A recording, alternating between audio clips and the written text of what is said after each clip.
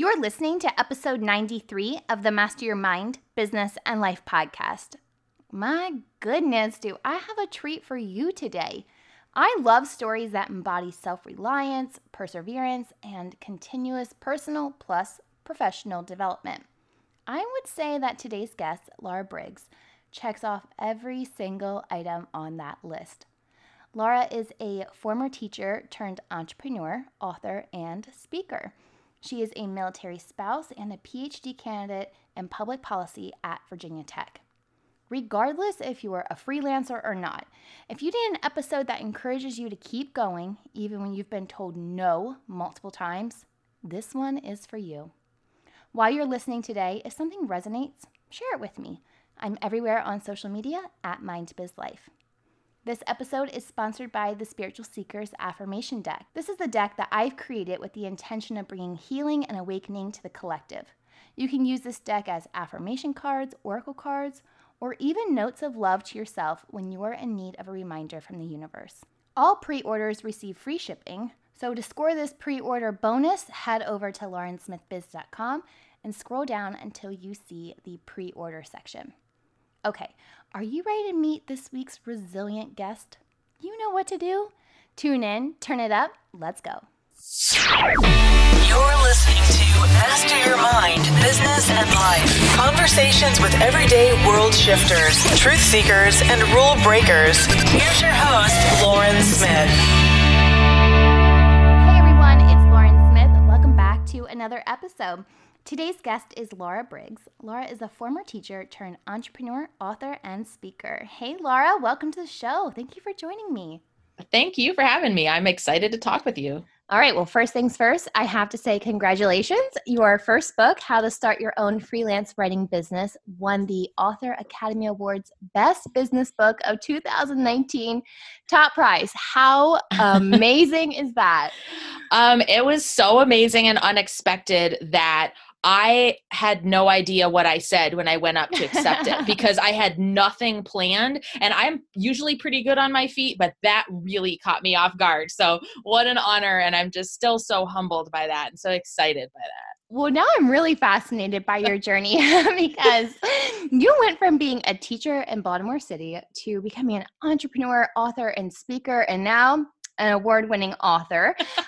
So share a little bit of your journey with us. How did this all kind of play out?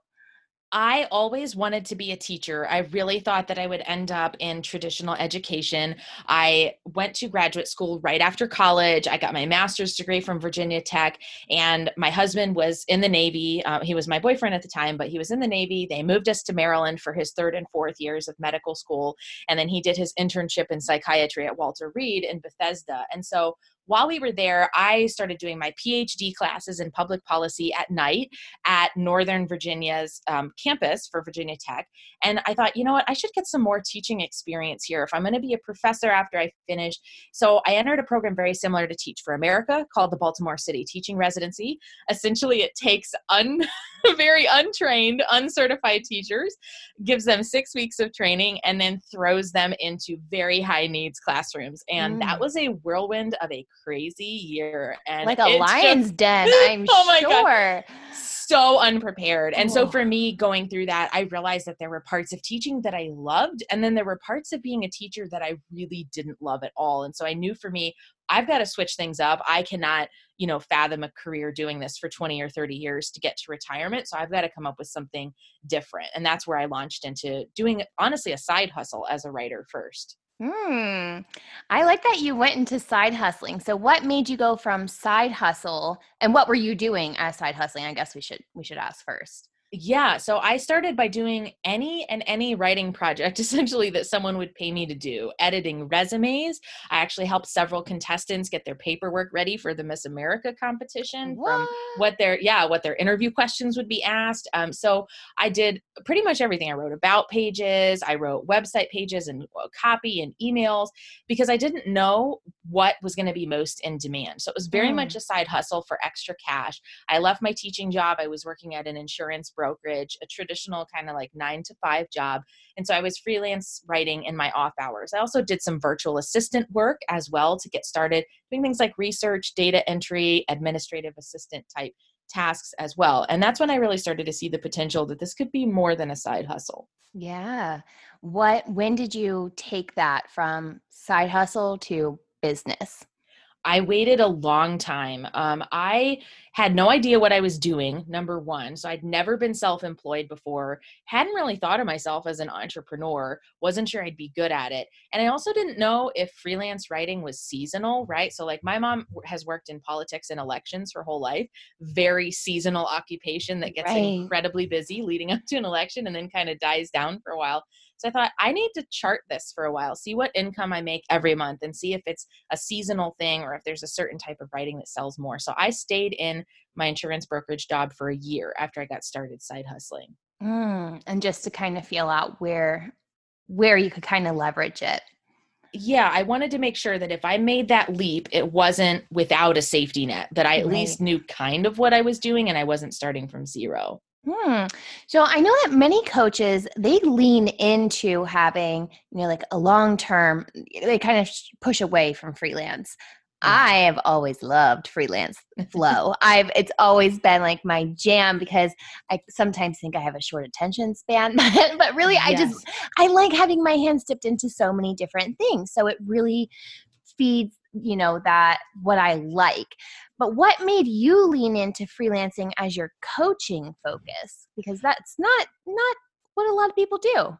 Yeah, exactly. Well, people kept asking me for help, and I tried to help as many people as I could for the longest time and really realized that a lot of the things that I was just doing in my business because I had tested them or because I had really thought about the strategy behind it, they weren't things that every freelancer was doing. And so to me, it seemed obvious like, well, yeah, you fire your bad clients. Yeah, you have an ideal client Yeah. avatar and you measure that person up on the sales call. Like, that was news to a lot of people, even experienced freelancers.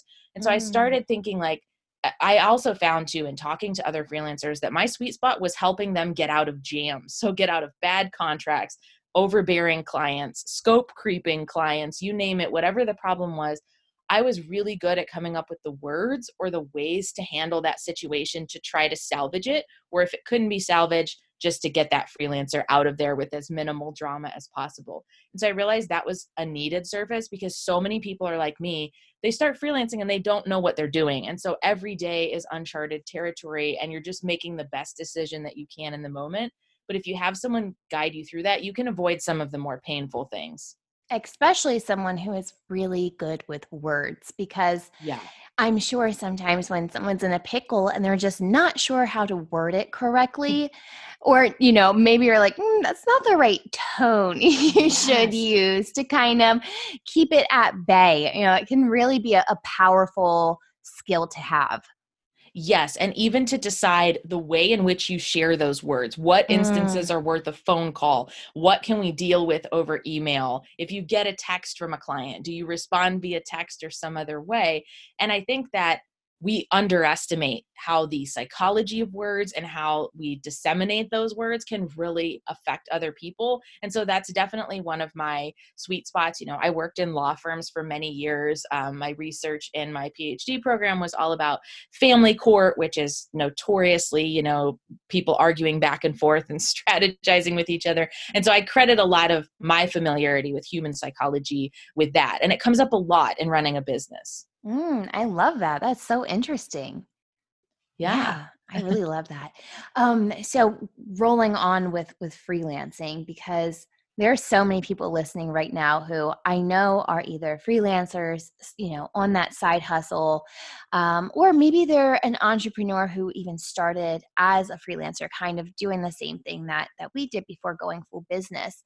What would you say to them if they're kind of like, I'm not sure this is for me, or this is sometimes too hard, or they just have a lot of doubt in it? There's no doubt that it's hard. It's always going to be hard in one way or another. You might have a great 3 months and then a month that just really makes you question doing this at all. The important thing with running a business is consistency. It's showing up every day. It's recognizing when you have a problem, whatever that is, trouble bringing in clients, you're just not feeling excited by your work, and figuring out what are the resources I have at my disposal to work through this problem? What can I figure out on my own? What podcasts can I listen to? Do I need to hire a coach? You always have avenues available to you to help fix things. And so I think that's really important. A lot of people who do well with freelancing, I like to say, if you were the person in college or grad school who actually did the group project and got frustrated with everyone else who didn't, you will be great as a freelancer because you meet deadlines, you pick up the slack for other people when necessary, and you're self-motivated. And those are essential skills to have as a freelancer. Oh, I was so that kid in college. Exactly. We all know you were either in one camp or the other. So it's pretty easy. Two types of people. Yeah, you couldn't even have your foot in both. Like it was all in or all out. Exactly. Yeah, I hated those types of projects too, because it's just like, come on, y'all, get it together. My husband's in grad school now after going to medical school first, and they never did really group projects in medical school. And he gets so frustrated with his classmates. And I'm like, honey, this is just life. This is college and grad school. This is what you go through. It's a rite of passage, okay? You can do it, sweetie. You got this. Yeah. I read in one of your posts that 32 agents and 17 publishers, right? Did I get those two right? 32 and 17. Yeah. They said no to your book. Clearly, that didn't stop you from pushing forward. Can you tell us what that whole process was like? Yes. I like to consider 2018 the year when a lot of really good stuff happened. It was also the year of rejection. So I knew that I was trying to sell a book. I had gone to writing conferences. I had pitched a literary agent a young adult fiction book, which she just tore apart. And that was really like, I had to regroup after that. Like, okay, what am I going to do now if that doesn't work? And I was trying to get TEDx talks. I was rejected for 91 of those before I received 5 invitations.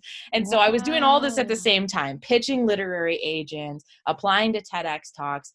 And so I got my agent in May of 2018, and it was just a perfect fit.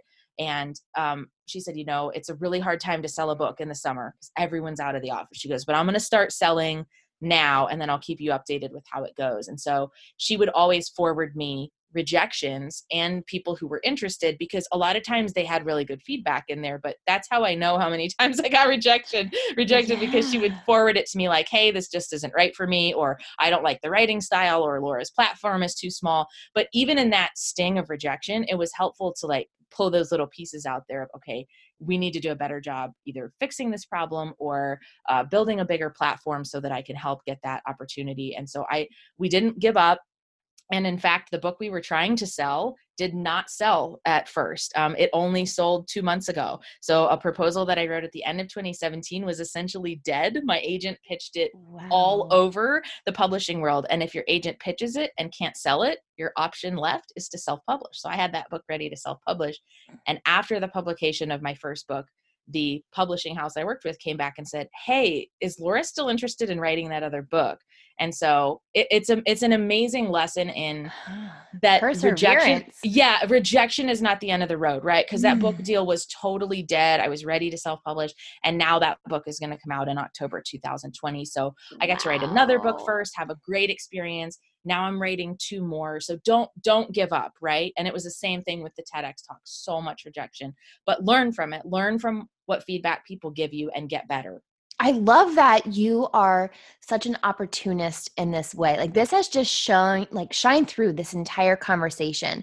The way that you were, even as a freelancer, figuring out, okay, what do I need to do? What is working? What's not working? A lot of people miss these critical steps of just taking a step back, taking in the feedback, and then taking action on it. Like so many people miss these steps, and you are just crushing it. Well, I think too that the most maddening type of feedback you can get is none at all, because what can I do with that, right? Like if you just say no, but I don't know why, then I'm not sure if there's something critically wrong with what I'm trying to achieve, or if you just weren't the right person. So whenever someone takes that extra time to give you even one sentence of feedback, and it's not always valid, right? But a lot of times it is, take that to heart and see like, okay, what can I shift about what I'm doing to increase my chances of success here? Some things just take a certain amount of time. It's just not your time yet. It's about meeting the right people. And so you have to remain patient with it, but don't take it too personally when you do get pieces of feedback. Because for me, it was like, if someone at Random House is writing back why they didn't accept my book this time around, it would take me a miracle to have a conversation with a person from Random House Publishing Company otherwise. So I'm going to Right. take this email for what it is, which is valid feedback from an expert in the industry. Oh gosh, I had a website design one time and the guy was like, I don't know why I don't like it, but I don't like it. And I'm like, can you tell me what you The- don't like? Like, and it's so hard then because then you're just sitting there like, okay, well, this is exactly what we talked about, So I'm like, Exactly. I'm a little, not sure what's going on, and it's so tough. So you're right. Even if it's just feedback that kind of stings, it's like, okay, let's move forward because you can't let your emotions get too heavy into it. No, because and in being a business owner in general, you're going to hear the word no a lot. I mean, it's probably been thousands of times that someone has said I was too expensive, not experienced enough, just not the right person for the job. And so I think years of working for myself had kind of primed me to not take rejection so personally. I see a lot of newer business owners really struggling with that. They'll be like, oh, well, I pitched 10 clients and no one hired me yet. And I'm like, okay, let me know when you get to 100. Like there's something wrong with your pitch when you have 100 and we haven't heard back, but 10 is nothing, right? Like it's a Right. numbers game to an extent. So that's important to keep in mind as well. Yeah, absolutely. And speaking of like being rejected, especially if I know you said you're rejected because your platform was too small. Sometimes when we're switching roles professionally, that does require us to kind of start over, especially when it's a whole new arena. That also requires a lot of strength and personal power. And it can sometimes cause things from the ego to arise, like imposter syndrome. Has imposter syndrome ever played a role in your business?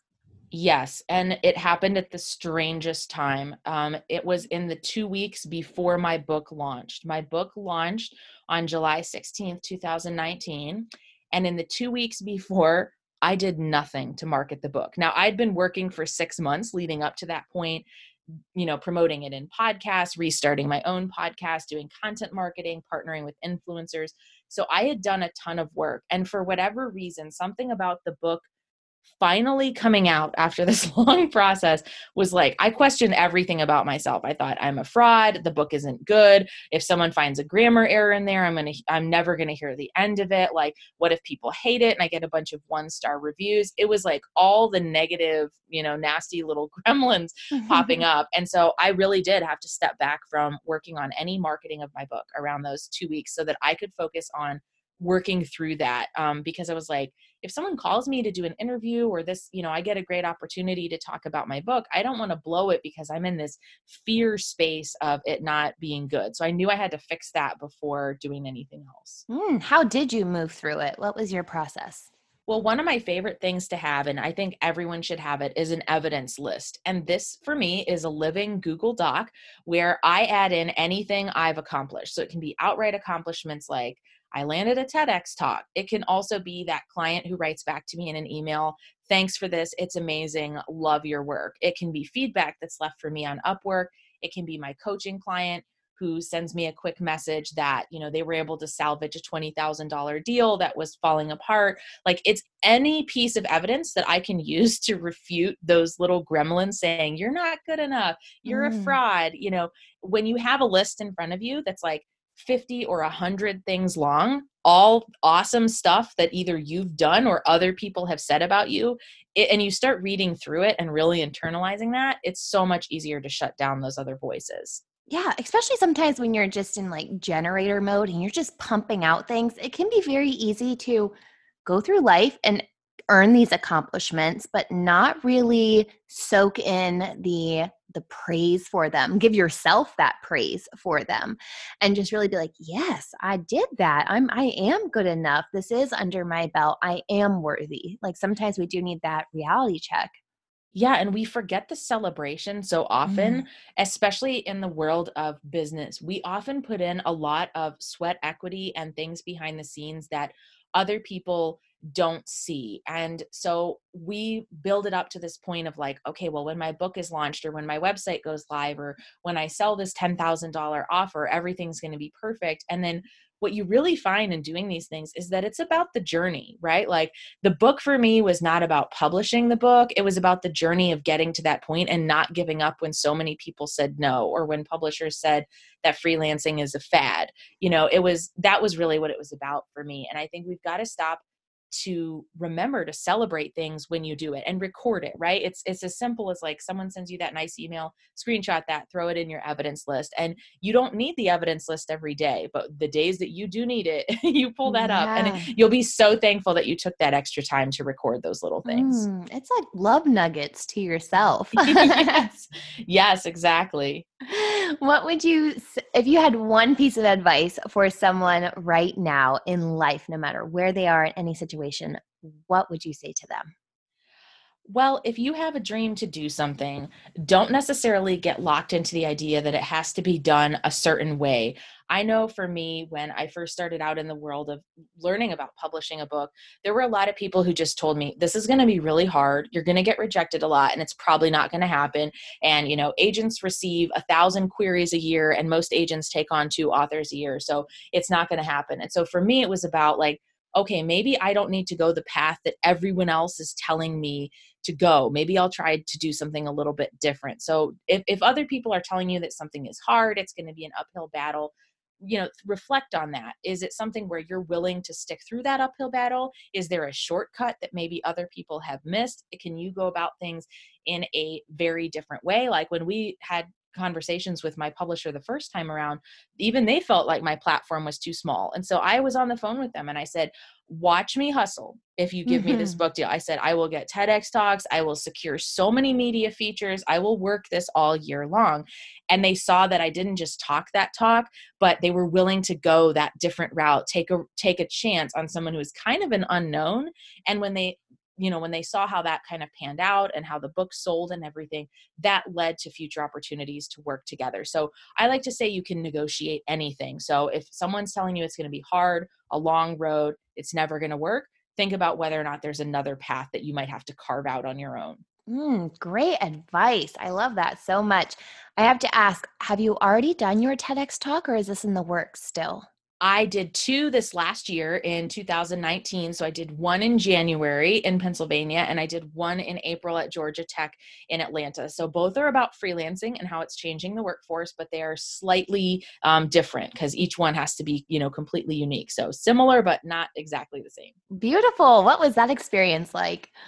Oh my goodness, crazy. If you've never memorized something that's 15 minutes long and had to deliver it on stage under bright lights, you will question your brain. Your brain will be like, we can memorize like 3 minutes, Laura. That's about it. Yeah. But it's not true. If you practice enough, you really can get that down. So for me, that was an exercise to push myself and grow. And I'm really glad that I did it. And I have had so many positive interactions with people who've seen my TEDx talks or who were there live. And I think it's inspiring other people to consider freelancing. And for me, that was the whole point of doing it. So it's great to be a part of that. A win-win. Yeah. I know our audience is going to want to know more about you and your services and just connect with you further. Where can they go to do so? Well, my website is betterbizacademy.com, and there you'll also find my podcast, Advanced Freelancing, which is a weekly show with tips for intermediate and experienced freelancers to scale their business and get more of their time back. Good stuff, Laura. I just love the work that you're doing, and you have such great energy. Thank you so much for sharing with us today. Well, thank you for having me. It was so good to speak with you. I feel like I could have talked to Laura all day. Seriously, she has the best energy. For direct links to Laura's social channels and website, head over to this week's episode notes found on mindbizlife.com. Don't forget to share this episode with a friend or on social media. When you share, you help get this podcast into the homes, cars, and earbuds of many. Also, if you enjoyed this episode, be sure to give the podcast a 5-star rating and review on Apple Podcasts or wherever it is that you tune in and turn it up. I'll be back on Friday for another episode of Fuel Your Life Friday, but if I don't catch you then, I'll see you back here next week. Until then, remember, every level of life is an opportunity to grow. Be well, my friend.